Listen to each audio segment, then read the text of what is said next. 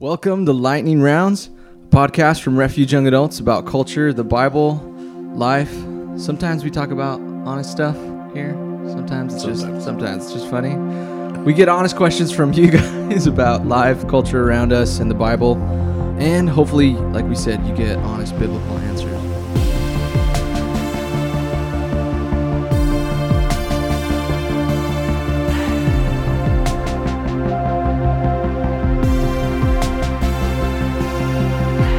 We're your hosts, Zach, what's up? And I got Andrew Newman. Guten Tag. Just German. Guten Morgen. We learned in the last podcast that you were part German. Oh yeah, so severely. We also learned that there's Germans in Germany. There are a severe case of Germanitis. Are you a germaphobe? I tested. Nice. I'm a German positive. Oh gosh. So, and today's special guest is probably one of our most favorite people of all time. If she's not reading the good book in the corner of the San Juan Public Library, yes, it's a true story, you'll find her longboarding, surfing at Doho. She's been a full-time missionary and also manages the awesome jungle of children's ministry. We have Quincy McCook on the podcast. And all the listeners went wild. Quincy, welcome. Wow, thanks guys. Thanks for having me on. Finally. Big fan of the podcast. Our only fan. Number one. You made it. And only. You listeners too can one day be a guest on our podcast. You can make it. Oh, Quincy. Well, why don't you share with some of our listeners a little bit about who you are? All right. Well, my name's Quincy. I am 25 and I've been attending young adults for the past 3-ish years. I grew up at Calvary San Juan, came from a great, loving Christian family, dedicated my life to the Lord as a little kid and just have been following him ever since.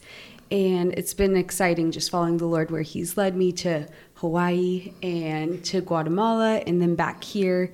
And yeah, so I'm here today and I'm excited to be with you guys. We are super excited. You were a missionary in Guatemala, and that place holds a special place in all of our hearts here. We've all been there. Yeah.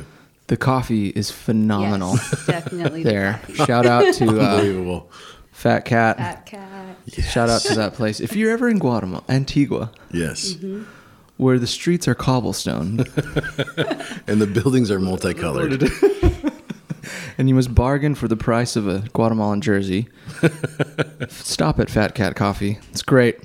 But you're also, Quincy, you've been serving here on children's ministry for how many years on staff? Just over 3 years. Over 3 years, yeah. So if you could use a couple words to describe what it's like being in children's ministry week in, week out. We just finished VBS too here last week for those of you guys listening. Hallelujah. It was insane. It was awesome. Why don't you share a little bit about what it's like?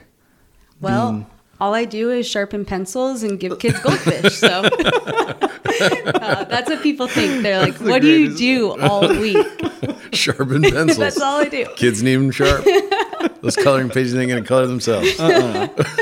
No, it's awesome. I mean, it's wild with all the kids, but we really like to think of it as family ministry because we're getting to know the families as well as the kids, wanting people to feel welcomed. And the same vision that Pastor John has of putting the word in priority is the same for us here. So whether they're in the toddler class up to 5th grade, we're going through the word with them, teaching them just how much God loves them, teaching them Bible verses, Bible stories. And it's so fun. It's so fun to be with the kids, and it's tiring, but it's so worth it. And just being able, Andrew's squeaking chair. Sorry, my squeaky chair. I'm trying not to move at all. That's okay. Oh. Yeah, but just being able to be in this staff too and learn from other people has been really cool. So children's ministry is wild, and we always need help. So whenever we're back, Shout out. Shout fill out. out an application and Come serve. on. Serve. Come on. Come on. Hang out with my 4 kids. They're awesome. We love them. My wife and I have That's true. single-handedly populated the children's ministry Yes. at our church. We're just keeping it Or alive. its code name is the Newman Babysitters. You know? Yeah. It's a blessing. I'm not gonna lie. Yeah, I think it takes a special heart, you know, a special calling to serve in children's ministry. One thing even I've noticed about you, Quincy, is you've got that, you know, Jesus says that whoever comes to me must come like a child, that childlike faith. And there's that beauty of it, you know. And one of the cool things about my friendship with you, Quincy, we're always sharing really cool quotes and books and stuff like that back and forth. And you shared this quote with me. I'm going to read it here. It was kind of like off of a John Mark McMillan album. Oh, yeah. Yeah. And the quote is actually by G.K. Chesterton. He says in this, he says, because children have abounding vitality, because they are in spirit fierce and free, therefore they want things repeated and unchanged. They always say, do it again. And the grown-up person does it again until he is nearly dead. For grown-up people are not strong enough to exult in monotony. But perhaps God is strong enough to exult in monotony. It is possible that God says every morning, do it again to the sun, and every evening, do it again to the moon. It may not be automatic necessity that makes all daisies alike. It may be that God makes every daisy separately, but he has never got tired of making them. It may be that he has the eternal appetite of infancy, for we have sinned and grown old, and our Father is younger than we. That's like one of the best quotes I think I've ever heard Yeah. from Quincy. That's. Brought me to tears. You want to share a little bit? Right? I think you did share that. Really Yeah. did. It's so beautiful. I think we just get so caught up in having to do the same things over and over again. And maybe it starts out exciting and fun. And then years go by and you're like, ugh, I hate this. This is the worst. But just to read that quote and think about how God, maybe he doesn't get tired of doing things over and over again. Like he's the eternal being and he finds joy in like every day, you know, in every moment of eternity, he finds joy in that. And so just to be reminded that it's okay to be like a child and to find that joy fresh every day or Amen. in the day-to-day monotonous things, that there can be an excitement about it still. And that just challenges me not to grow tired of, you know, whatever it is. Waking up and reading my Bible every day. Oh, it's a chore, it's a drag. No, like be excited about those things. Yeah. Yeah, totally. And I think it's interesting how, I mean, it says that sin is what made us grow older than our Father. Our Father is younger than we. Yeah. Sin has caused us to grow up in a sense that we aren't amazed at the simple things anymore. And, oh man, such a great quote. I mean, that in itself is a, is a topic of It's itself. funny, But like I went for a walk with my oldest son the other day because I had to walk the dog because he just needed to go for a walk because that's what dogs do. And I took my son. I'm like, you're going to just come with me. And I'm like, I just want to sit down. Like, I got to get the dog walked and I want to sit down. I'm tired. And Luke and I were just walking and we got to the end of it. And he's like, this was the best day. And I'm like, how weird of a concept of that to my ears. I'm like, best day. We just walked around the neighborhood. But for him, it was like, it was new, but it was something that I'd always done and grown old. And I realized, like, the older I get, the grumpier I'm getting. And it is. I think it's a part of sin. Just because I'm a sinner, I'm getting grumpy. Or a dwarf. Like one of the dwarfs. the dwarf I kingdom. look, I don't know, you can't see me, but I look like Gimli at the moment. Just red My hair. axe. Yeah. Or what's the big guy from Harry Potter? Dumbledore? No, it's the redheaded one. I wouldn't know. Yeah. I don't know. We weren't allowed to read those when Speaking we were of kids. books. I had to burn my Harry Potter book. Oh, okay. when I was, Yeah, me too. I've never seen any of the movies. Just joking. Yeah, I think. Hagrid, that's it. Oh, Hagrid. that's it. Thank That's you. right. Sorry. Okay. No, that's so true. And it's, it's refreshing, to remember that and to, remind ourselves, that we are meant to live for eternity and God is meant to give us that, that he's so beautiful and awe-inspiring and every day really is a miracle. And I think sometimes we do grow old of it. We grow tired of it, or we see sin. We allow sin to make us, grumpy and old, but forever young. Stay I young. want to be Forever young. Yeah. Do Neil you young. really want to live forever? Neil young? Forever. Oh, young. I'm young. Well, Quincy, you rock. We're so stoked you're with us. And sadly, we know that we're sending you off. You're leaving to Maui. Yep. God put it on your heart to go back. Your family lives back there. So that's why we wanted to get you on here a week before, Wow. right? Yeah. Yeah. Thank you. So Sorry. we're stoked. Andrew's a little bitter. Come I am. visit. Can we talk about for a second how you were able to decipher that God was calling you and that His will for you was to go It's to basically your fault because No. It's yes. not. Listen. Nobody, don't listen to what she's about to This say. is what Andrew said. We're going to cut this out. The podcast. That's what we have. Andrew said it's okay to want to go home and be with your family. There's nothing wrong with that. And Go so home, ball. he basically told me to leave, and I took that as the voice of the Lord. Oh, man. It's my fault. So if you want to hear the voice of the Lord, Talk to Andrew. Listen Talk to the to rest of our podcast. I am the mouthpiece. that's Sorry. funny. Don't. We're gonna miss you so much. You can miss Oh you guys. man, I don't even want to think about it yet. We're gonna miss you so much, but we're thankful that you're able to be here with us and kind of transitioning further into our podcast. We do segments here. We try to make it a little lighthearted and not make it so serious all the time. We don't want this just to be another Bible study that you guys are hearing or listening to. And we try to make it a little fun for us here sitting in this basement. Yeah. So Quincy loves to read, and whenever I want to know about a good book, I always ask Quincy. I mean, some of the best books that I've personally read have been recommendations from Quincy. And so our segment today is called Worst Book Titles. Yes. So we scoured the internet and found some of the worst book titles out there. I only picked 4 of them. There were so many out there. But yeah, why don't we have you guys read off some of these. Quincy, you can read 1 and 3, and Andrew can do 2 wow. and 4. And so, Quincy, why don't you read that first and maybe comment a little bit on what Wow. Yeah. you see. So this first book here is like a mustard yellow. Looks kind of vintage cover. No idea when it was written, but it's probably so old that it's back now. I don't know. It kind of looks like that. It has that Back in. font. It does. I think it's the font That's that we're true. using for That's a all of very our true shirts font, at the yeah. moment. So it's called Raccoons Are the Brightest People. And I can't really read what's underneath. The Delightful Benefits by the author of Rascal.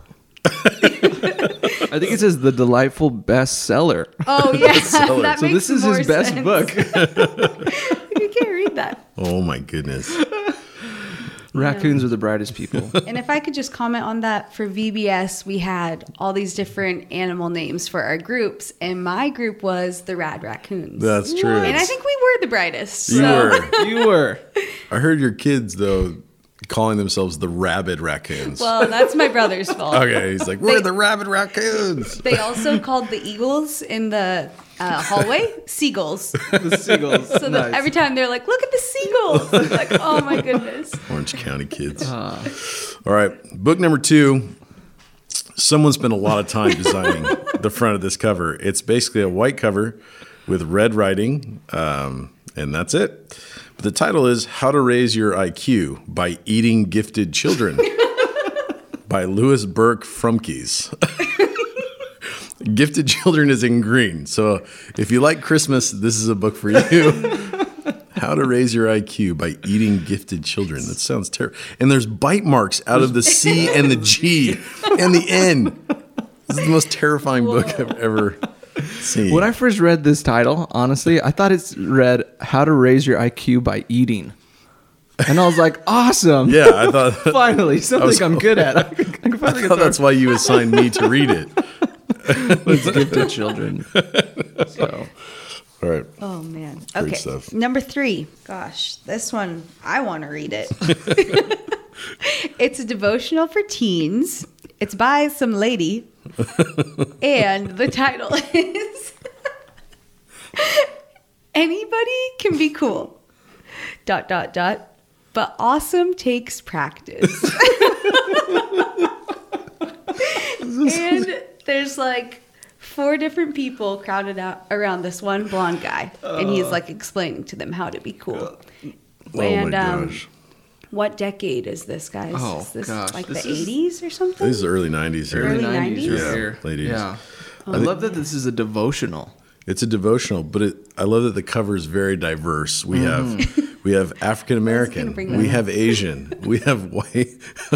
We have little Hispanic Caucasian. girl in the back? There's a little Hispanic girl in the back. I mean, this is beyond and way ahead of its time. Yeah. As far as what we're dealing with currently. Yeah. And if you read under the author's name, what does it say under there in yellow? I don't know if you can read that. Author of If God Loves Me, Why Can't I Get My Locker Open? I mean, that's a little exclusive for those of us who are homeschooled and didn't have lockers. I can't relate. If you're homeschooled and still couldn't get your locker open, There's a problem. There's a real problem. Oh my gosh. There it is. Pick it up at your local Lifeway Christian bookstore. Used bookstore. Anybody can be cool, but awesome takes practice. Wow. Oh man. Way to Last go. one. All right, last one. I can't even describe this cover. So good. There's a man and he's looking at his dog. He's a man looking at his dog with a sweater. He has a knit hat, and the dog is wearing the same knitted type sweater. And it says, "Men who knit and dogs who love them." 30 great looking designs for man and his best friend. So clearly this is a how-to book on how to knit yourself a beanie and a matching sweater for your dog. Oh, man. And I'm pretty sure the guy on this cover is single. Yeah. Pretty sure. About 90% sure. Oh, man. Wow. Well, that has been worst book titles. So good. We like reading books on here sometimes. Every once in a while. Oh, man.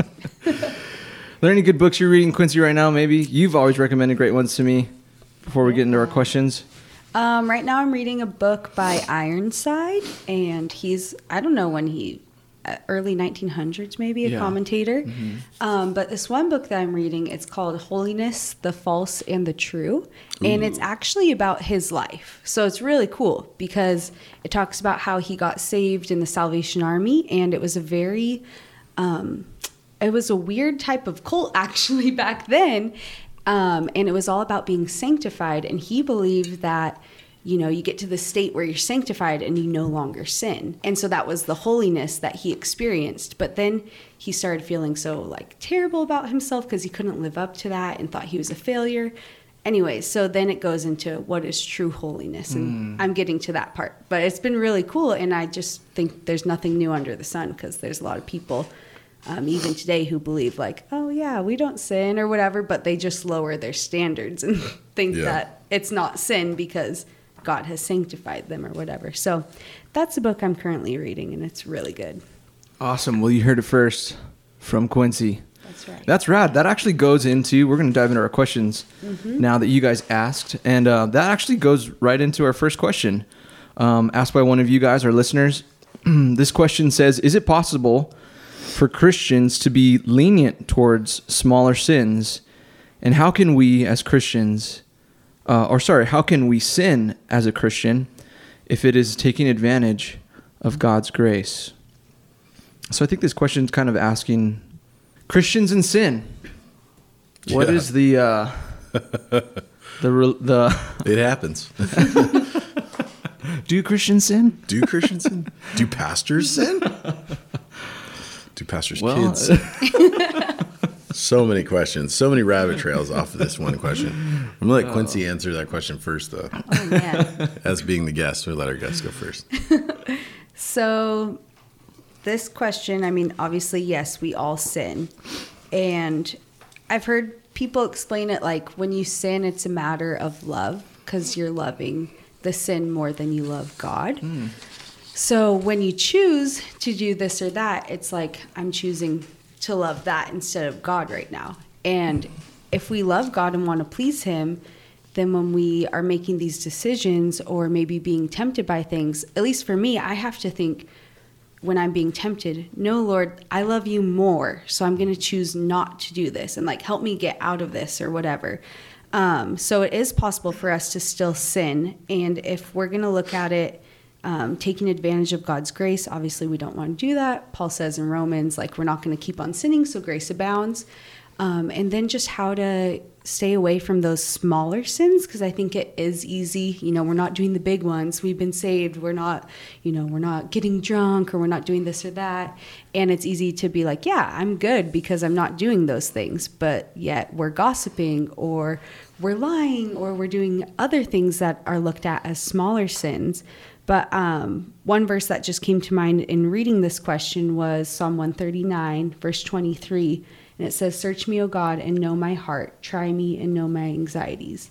So I think to try and stay away from those smaller sins, you have to ask the Lord, because he's the standard. A lot of times we can justify in our minds, oh, this isn't a big deal or whatever. But if I'm constantly going to the Lord, even when I think like, oh, I'm doing pretty good, or, you know, we get in those seasons where we're like, okay, like, you know, I haven't done this or that. God has given me victory over it, but maybe there's something else that he needs to deal with. So constantly going back to the Lord and asking him to search us, and not going off our own standards, or I'm not as bad as this person or whatever. So I think just keeping the Lord at the center.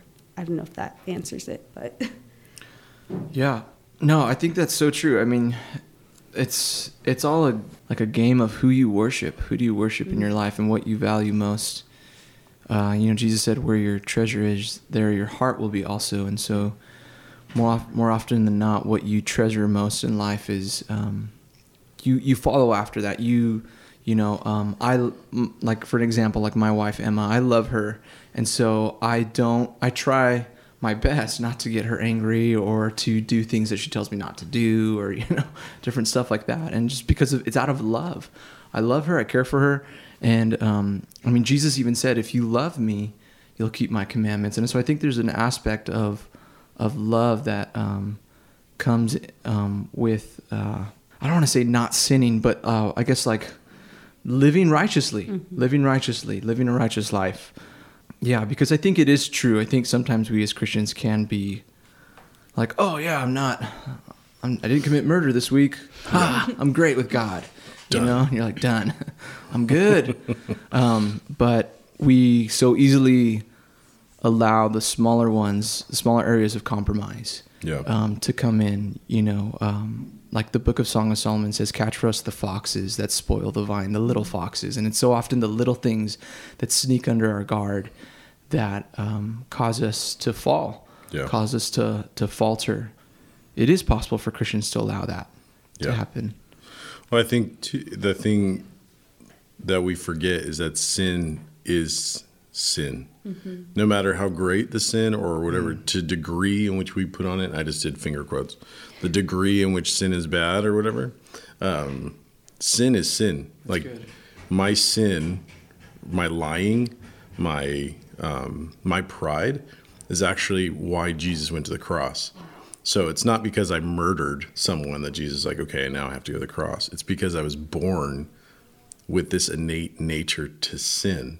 And that was going to take place. It's happening in my life. Like, I think people try and put a degree upon sin as like, well, this is a really bad one, but this is just one. Or we will rationalize them. Well, I've conquered these ones, but these ones are something that like everyone struggles with, so it's not a big deal.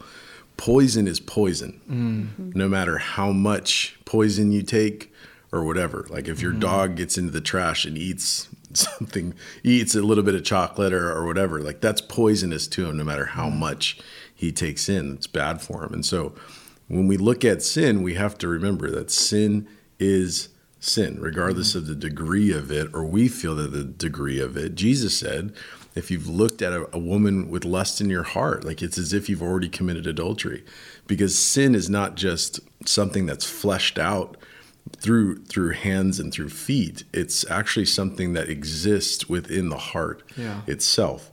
And so If I, what's the other part of that? Like if I hate someone, hate is the root of murder. Jesus says these are the things that are fleshed out through the body, but yet exist within the heart. So I don't think you can put a degree on sin. And when you start to do that, you start to think of yourself as higher and mightier than others because you don't sin in that way. Yeah. When really your sin is just as ugly. If you could see it the way that God sees it, you would understand. And I think we would understand. I don't want to say you. I would understand more that sin is incredibly destructive and ugly, no matter what it is. Yeah. So to reference that point, like, shall we continue in sin? Romans 6. Shall we continue in sin that grace may abound? Paul is addressing a group of people that thought, well, since God's grace exists, then why should I change the way I live? And Paul's whole point is the grace of God is the tutor of our life. It teaches us to live righteously. It's a response to the heart of God. It's a response to the cross of Jesus. And so if we continue to make justification for sin, really it's a misunderstanding of grace, and the only person that it's harming really, it's harming a lot of people, but it's harming you the most, and it's actually poisoning you. So I think that's where, is it possible for us to be lenient towards sin? Absolutely. We're prone to it. It's something that we're free from the power of sin, which produces death, but we still deal with the presence of sin in our life every single day because we're met and we live in a fallen world. We're still going to fall. We're still going to sin. That does not mean that I'm taking advantage of the grace of God when I do fall into temptation. If I sin willingly, that doesn't mean necessarily that I'm like, oh, God's grace is there, so I don't really care. If that's your attitude, then like Paul would say to the Romans, you're taking advantage of God's grace. If there's a real desire to stay away, but we fall in and we make mistakes, which is why Jesus died on the cross, is so that we could get to heaven, and there's a brokenness over sin, I don't think you're taking advantage of the grace of God. We're welcoming it, and we're so blessed by it. And that actually motivates us to live a different kind of life. Yeah. If that makes any sense. Yeah, no, that's really good. That's really good, Andrew. I like what you said, that Jesus has redeemed us from the power of sin, but we still live with the presence of it, and I think sometimes when you give your life to Christ, you can think, sweet, now my life's going to be great and perfect. And, and then temptation comes and you fall and, you deal. I know I can speak of this like in my own life. I dealt with the doubting of my salvation. Like, oh man, am I, where the devil comes in is like, you're not really a Christian. You sinned, you did that, or, and it's this thing of, like where you were talking about that book about holiness, about sanctification, Quincy. Was it Redpath said that salvation is the miracle of a moment, but sanctification, being made holy, is the miracle of a lifetime. Yeah. It's something that's a process that we as Christians are every day. We're growing more and more to be like Christ. One of a good friend of mine, put it this way. He said, Christians aren't sinless. They just sin less and less. And there should be a desire within us to sin less, to pursue righteousness, to do good works like Jesus did. And but maybe if you're listening and you feel like that, like what Andrew said, you're trying to stay away from it, but you find yourself keep falling into it, know that there's hope for you. You're not cast out. Jesus doesn't hate you now. When Jesus died on the cross, this blew me away. I was thinking about this earlier. When Jesus died on the cross, he didn't die just for the sins that would lead up to your salvation, but he died for your past, present, and future sins. He died on the cross 2,000 years ago before you would ever even commit one, knowing all of the sins you would commit in your lifetime. And so Jesus' blood covers it all, and he covers your life, and I'll just encourage you with this verse. This came to my mind in 1 John 1:9. It says that if we confess our sins, he, speaking of God, is faithful and just to forgive us of our sins and to cleanse us from all unrighteousness. And so I think that's just the walk of a Christian, is living in where we're confessing, we're coming to the Lord, where we sin and sin when we mess up, it doesn't draw us away from God, but rather it draws us closer to God. It makes us run to him rather than running away from him.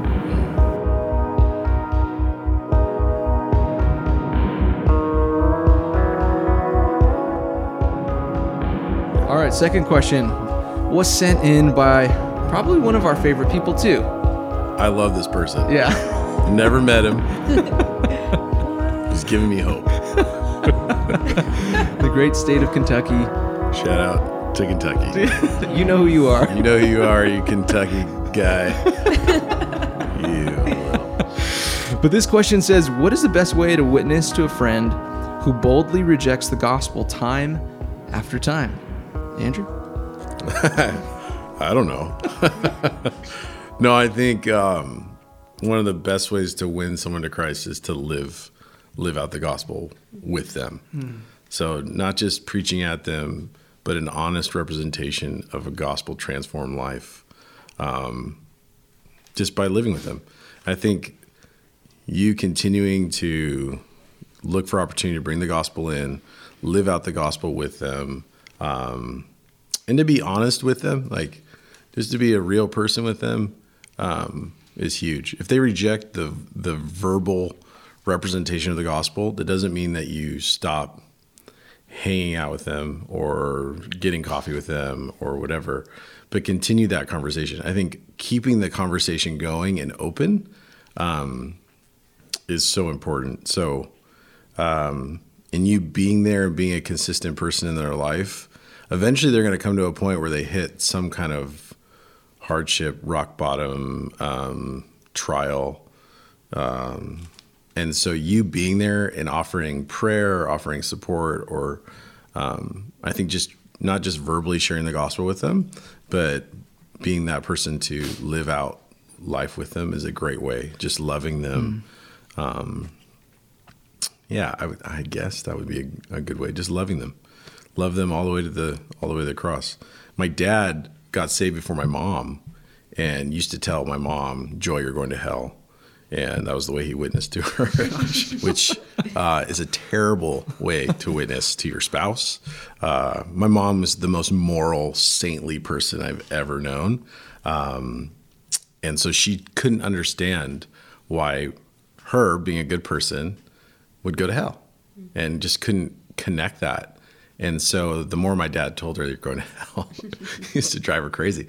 And then when they went to church, they went to Big Calvary up in Costa Mesa, and it was like during the 70s, I think. And Chuck was preaching a gospel of grace and a gospel of mercy and love.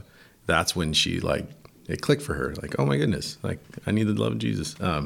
So I think, long story short, don't just tell people they're going to hell, which is a part of the gospel. We need to tell people the bad news as well as the good news, which is there's grace, there's mercy for you. So I think I have a friend too right now that I've had for 20 plus years that is not walking with the Lord.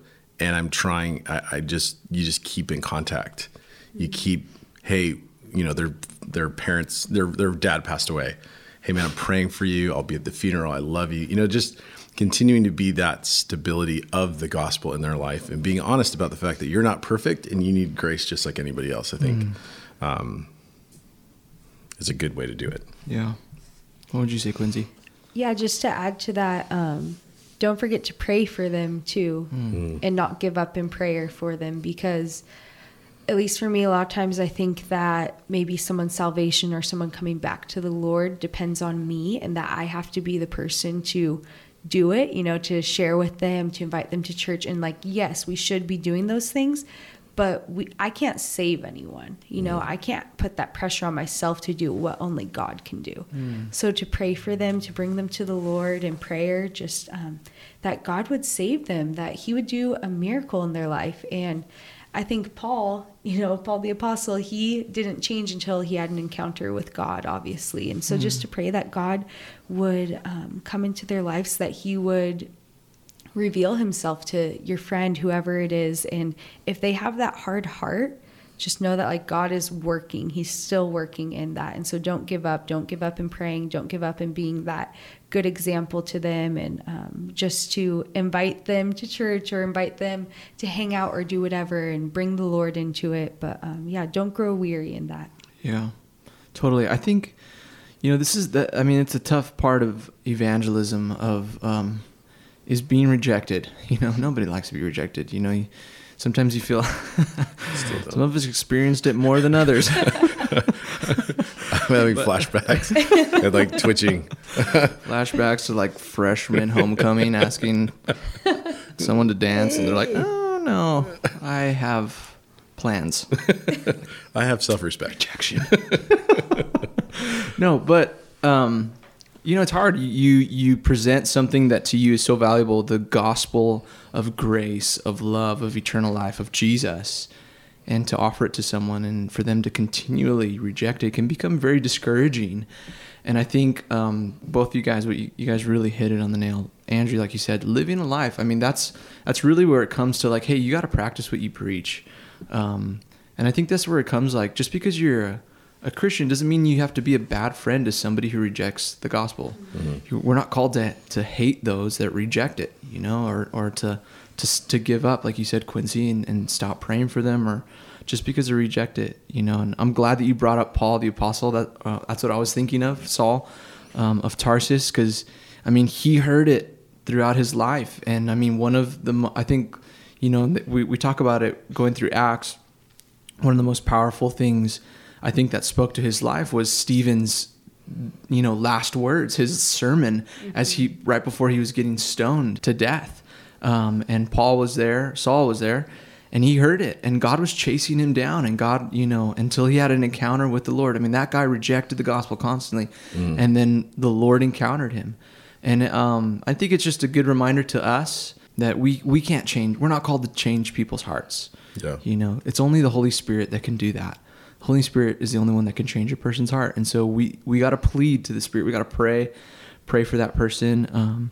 Dude, it's crazy. I have a friend. I think we all know him. He's a pastor in Canada, and he said where he is in Canada, people are very weary of newcomers. So like you walk up to someone you don't know and you're like going to share the gospel with them. They don't care about what you have to say. And so one of the biggest ways that he's been getting like witnessing to people is inviting people over to his home to have dinner with them.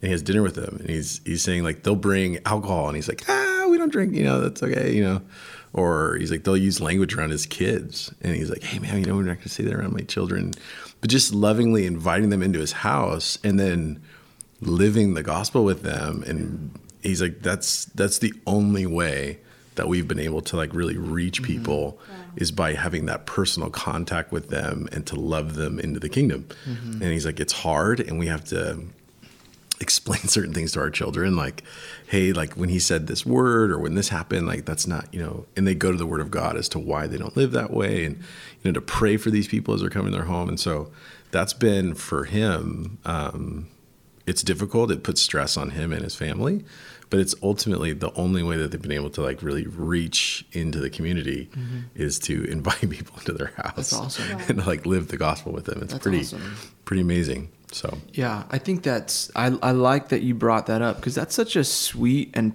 powerful way to share the gospel, because that's what when in my mind I'm like, that's what Jesus did. Yeah. And he was ridiculed for it, the Pharisees were like, man, how can you dine with drunkards and prostitutes and the common people. Yeah. And he ate with them, and he welcomed sharing a meal with them, and it's just like sincere love, authentic love. I think people can understand. They might not accept what you have to say, but they can accept real love. Like authentic, real love. And I think that plays a huge part into witnessing, because that's what Jesus did. Yeah, that's his heart. For sure. Yeah. So be a good friend. Yeah. Be nice. Be nice. Be nice to people. Bring your attitude way down and be nice to people. Yeah. I mean, I could even think of in my own life, some friends of mine who, came to me and they were like, oh, well, I no longer believe in God. I'm an atheist, and this is why. And I remember God really put it in my heart, like, don't push them away just because of that. Like, and I think the easy thing for us as Christians to do is to, once someone rejects us or once someone doesn't believe something that we do, we either label them that way and we push them aside and we say, oh, those are those people. Or rather than, like you said, inviting them in. We talked about it a little bit in our apologetics podcast, but Ravi Zacharias calls it apologetics with a touch. Yeah. It's like you can know everything, but are you touching their lives? Are you being a good citizen, person, friend, son, daughter or whatever. It's like, why would a person care what you have to say if you don't care about them? Mm-hmm. It's like, I think right now, everything that's going on, like, you could tell someone, hey, what you're doing is wrong or whatever. Like, well, who are you to tell me that?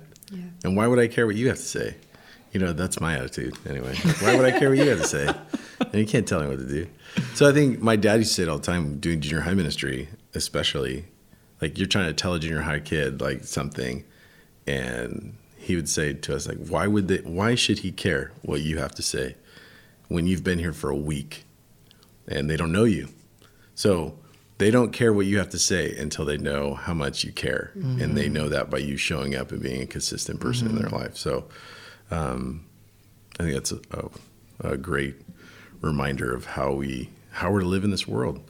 We're supposed to be in the world, not of the world, right? Yeah. You got to be in it to reach it. And so that's why we spend time in the Word. That's why we spend time in fellowship and come to church, is so that we can be strengthened to go back out and to live amongst those who don't know Jesus. And it's a little bit darker out there. Yeah. And it's good. I think, man, if you're living a life where people are rejecting the gospel, like, that's a well-lived life. Yeah. I like it. At least you told somebody. Right. That's convicting to I think of myself, like, it's convicting to me, like, being on staff at church, it's like you're always at church events, just constantly surrounded by believers. And sometimes you can become content in that and feel like you don't need to be out in the world and then, I think you're on the right track if you're in a place where you have friends that are, or people you're encountering that are rejecting the gospel, because those are the people that Jesus loves. Yeah. And so keep charging, Kentucky. Keep charging. We're praying for you.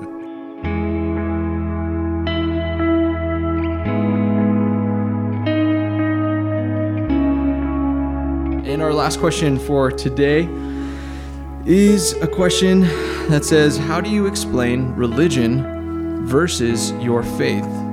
For example, when someone says, oh, so you're religious. I'm really excited to hear Quincy's answer on this particular topic. Really? Okay. Well, the classic answer is, you guys know it. It's not a religion, it's a relationship. Come on. Hashtag. But that's true, right? Like, religion is a lot of times a checklist of things that you have to do to earn God's favor, or to get to heaven, or to have this future, or to be reincarnated in a, whatever, favorable body for the next life, or, it's just like all these to-dos, checklist, and that's religion. But my faith in Jesus, it's so much different than that, because having that understanding that the God of the universe, the creator, he loves me that much that he came and he died to save me from my sin, save me from death, and now I get to go to heaven and have a life with him, and he wants to use me. It's so much beyond just me securing my future by doing these good things. It gives so much more purpose than religion, because religion, I think, is very selfish. It's about yourself, how can I do this or that? But my faith in the Lord is about him, and it's not about me. And I just think of in the Bible how a lot of times in the Old Testament and stuff, God points out, hey, your idols, they're made with man's hands. They have eyes, but they can't see. They have ears, but they can't hear. They have mouths, but they can't talk. And it's so dead, but he's the living God who desires that relationship with us. So it's hard to explain to someone who doesn't know the Lord, and they might look at us like we're crazy, but just to explain that it's based on love, the love of God, not based on your works and what you have to do to earn something, I think is a big difference in religion and our faith in Jesus. Yeah. Yeah.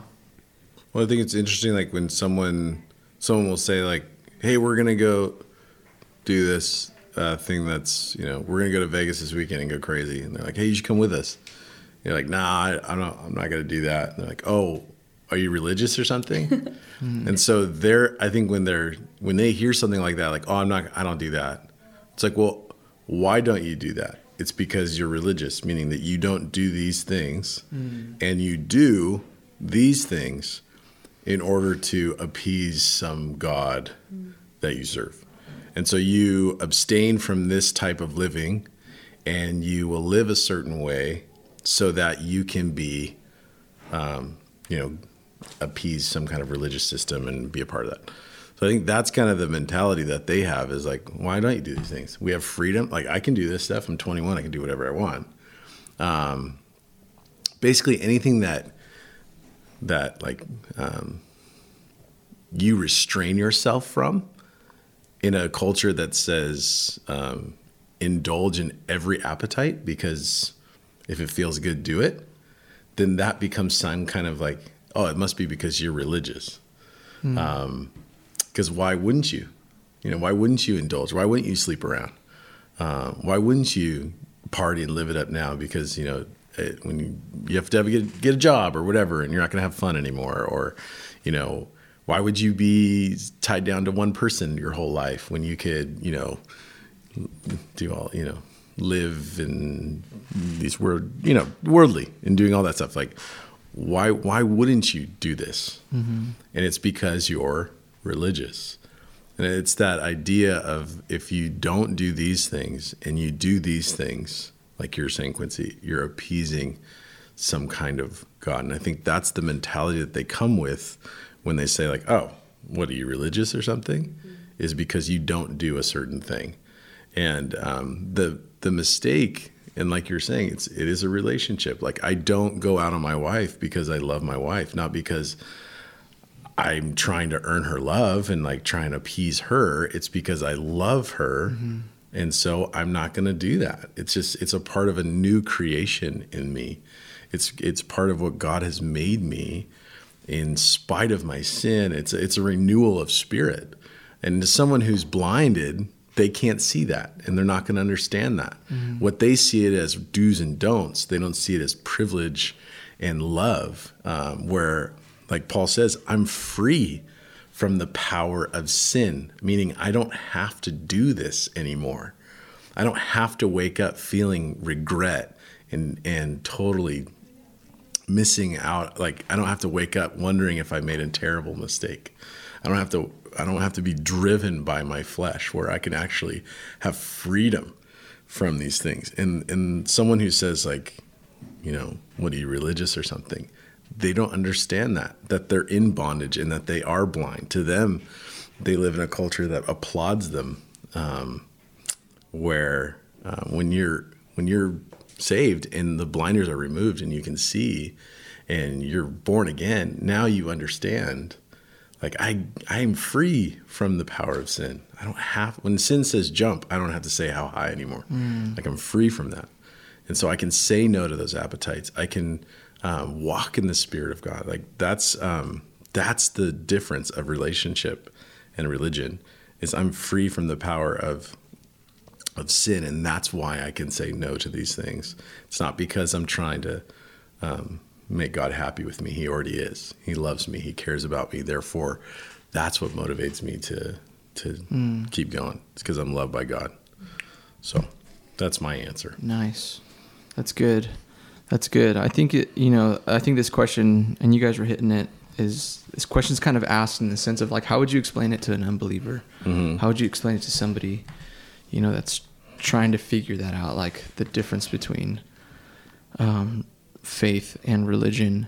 And I think that word religion has some, like, connotations with it. You think of, like you guys, robes. You guys said, yeah, like incense and liturgical prayers and stuff like that, and do's and don'ts and a list of commandments. And I think it is true that religion, like you were saying, Quincy, is very self-centered. It's almost in a sense of, like, how can we reach God? How can we make ourselves better? How can we earn enough merit badges? Hey, shout out Boy Scouts, like, to be like, to where, I'm like, I've appeased God, and God is like, you can now welcome into my presence. But when we look at the gospel, that's so opposite of what Jesus came to do.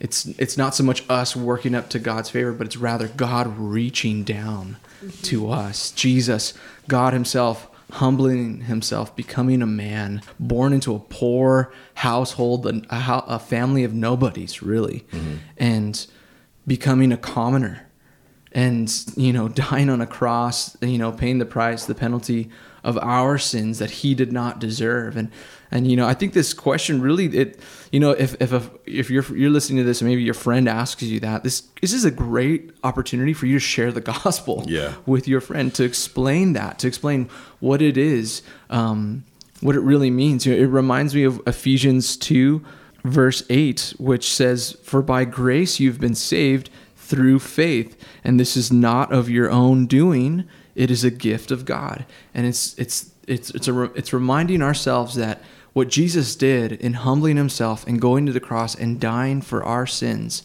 paying our penalty, man, that's God's grace on us. It's by grace we're saved. We didn't deserve that. It's his gift, nothing that we did. But the way that I lay hold of that is through faith. And I think even explaining, what does faith mean? What does it mean? And it is a relationship. It is a belief. It is trusting in the Lord. It is learning how to walk with him. It's not just like, hey, I'm checking it off. On Sunday, I went to church, or I read my Bible.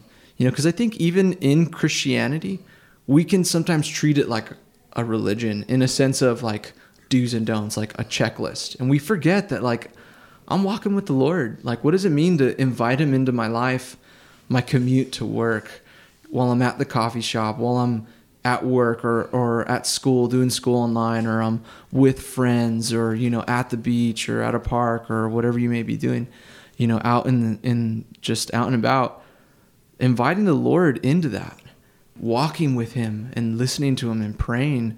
It's a drastic change from religion to living in faith. Amen. I think just to go off on that, a lot of times we divide our lives into secular and sacred, but inviting the Lord into everything and seeing everything as a sacred act, right? You took the words out of I was going to think. That's exactly. Thanks for saying it a lot better and more concise than what I just said. I love that though. No, that's good. That's good. Because once it's in your mind, you can be like doing the dishes and be like, God's here with me. And like, I want to take this time to invite him in and to allow God to be a part of every day and not just be like, oh, I'm doing homework. This is obviously, I'm in the world. This is what I do. It's no big deal. Like, God doesn't want to meet me here, but he does. So inviting him into those things. And I think the time that we're living right now, I think people are realizing that. We've talked about it before, kind of how being away from church has kind of like killed the consumerism or the religion of what it means. And I think we can all fall into that, where we do divide it to where there's the secular and then there's the sacred. And now it's like, man, I'm realizing that church is so much bigger than the building and the place that I go to. I am the church. I am the temple of the Holy Spirit. He's with me right now. He's in my home, in my room. That could be a holy moment because God is there and I know God and God's desiring to speak to me. And when I'm doing dishes, when I'm walking the dog with my son, or whatever, you're getting coffee with a friend, like to remember that. Yeah. I think one of our favorite quotes is, one of the most godly things you can do is eat a good meal and take a good nap. Yes. It's just because you're doing that doesn't mean that you're not walking with God and walking by faith, But I think it's a good thing for all of us to check ourselves too. It's like, am I becoming religious? Where, Paul wrote the whole book of Galatians to a group of people that have done just that. I mean, to a hyper extent, they'd gone back into sacrificing things. But I think a lot of it was because the cross of Christ is just so simple. And we as people want to feel like we earned it or deserve it. So true.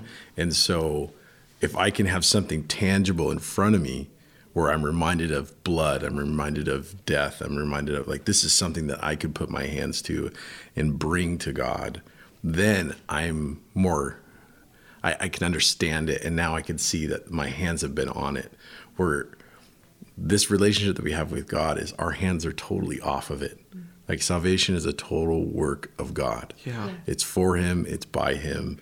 It's extended to us. It's the Spirit draws us unto him. I mean, it's one of those things where there's a girl that we ministered to for a long time who could not grasp this idea that God loved her and cared for her regardless of what she had done, and that she was going to heaven simply by believing in Jesus. And she says, there's no way.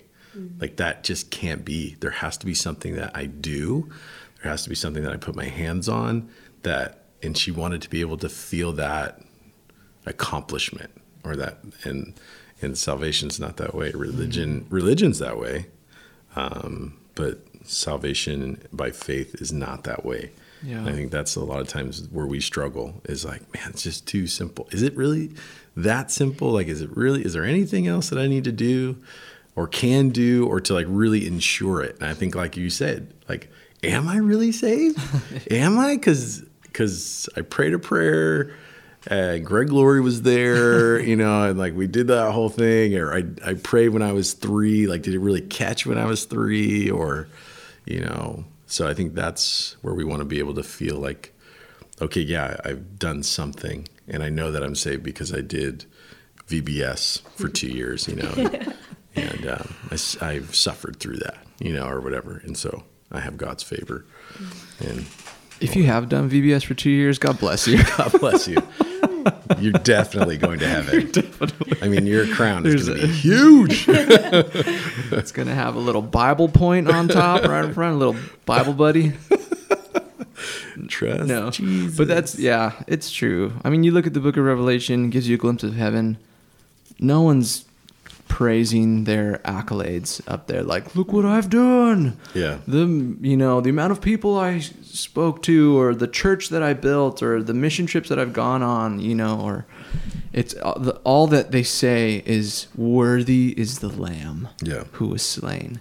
And they're face down, casting their crowns, basically giving everything that is of worth in their life, and realizing that it's all because of Jesus. Yeah. And that's the difference between religion and faith. Yeah, it's all Jesus. And I think that's the thing, that it is so simple. It's the mystery of grace. Yeah. It's like, I still have a hard time understanding it. And like, God, really, have you forgiven me of everything? Like, yeah. Is there a book missing from the Bible that is key to, like, where Paul's like, if there is, Quincy knows about it. She's read it at the San Juan Public Library. Right. Yeah. Yeah. It is. It's encouraging. I mean, because it calls for us to just rest in that, and I think there's something about that, resting in what God has done, and not necessarily working, but abiding. He said, abide in the vine. Yeah. So, sweet. Yeah. All right. Well, that's all the questions that we have for today. We want to thank you for listening to Lightning Rounds. And for those of you that sent in questions, thank you guys, the ones that sent in to our Instagram. If you want to send in a question, feel free to find us on Instagram at refuge_SJC. Shoot us a DM if you want a topic or even a guest that you would like us to have. I hear Ben Corson's been asking to get on here, but we can make it happen. I think I know what he's going to say. But it'd be great to have him. No, but keep sending in those questions and those requests. They're awesome. There's some of them that were sent in we didn't get to. Don't worry, we're going to get to them soon. Probably in the next episode, we'll get to those. We also want to thank Quincy. Thank you for being here. Quincy. Yeah, you rock. Thanks, guys. Thanks for having me. Yeah, we're going to miss you so much. Quincy, any last words you want to leave to our listeners? Keep listening. Stay tuned. Stay tuned for what's next. Best podcast ever. There you go. There it is right there. I have a question for Quincy. Longboards I'm just kidding. or shortboards? Longboards. Longboards. So you would say one God, one fin, one flag. Under God. Amen. I don't know. Oh, that's great. All right, guys. Thanks for listening. We love you guys. See ya. Bye. Bye.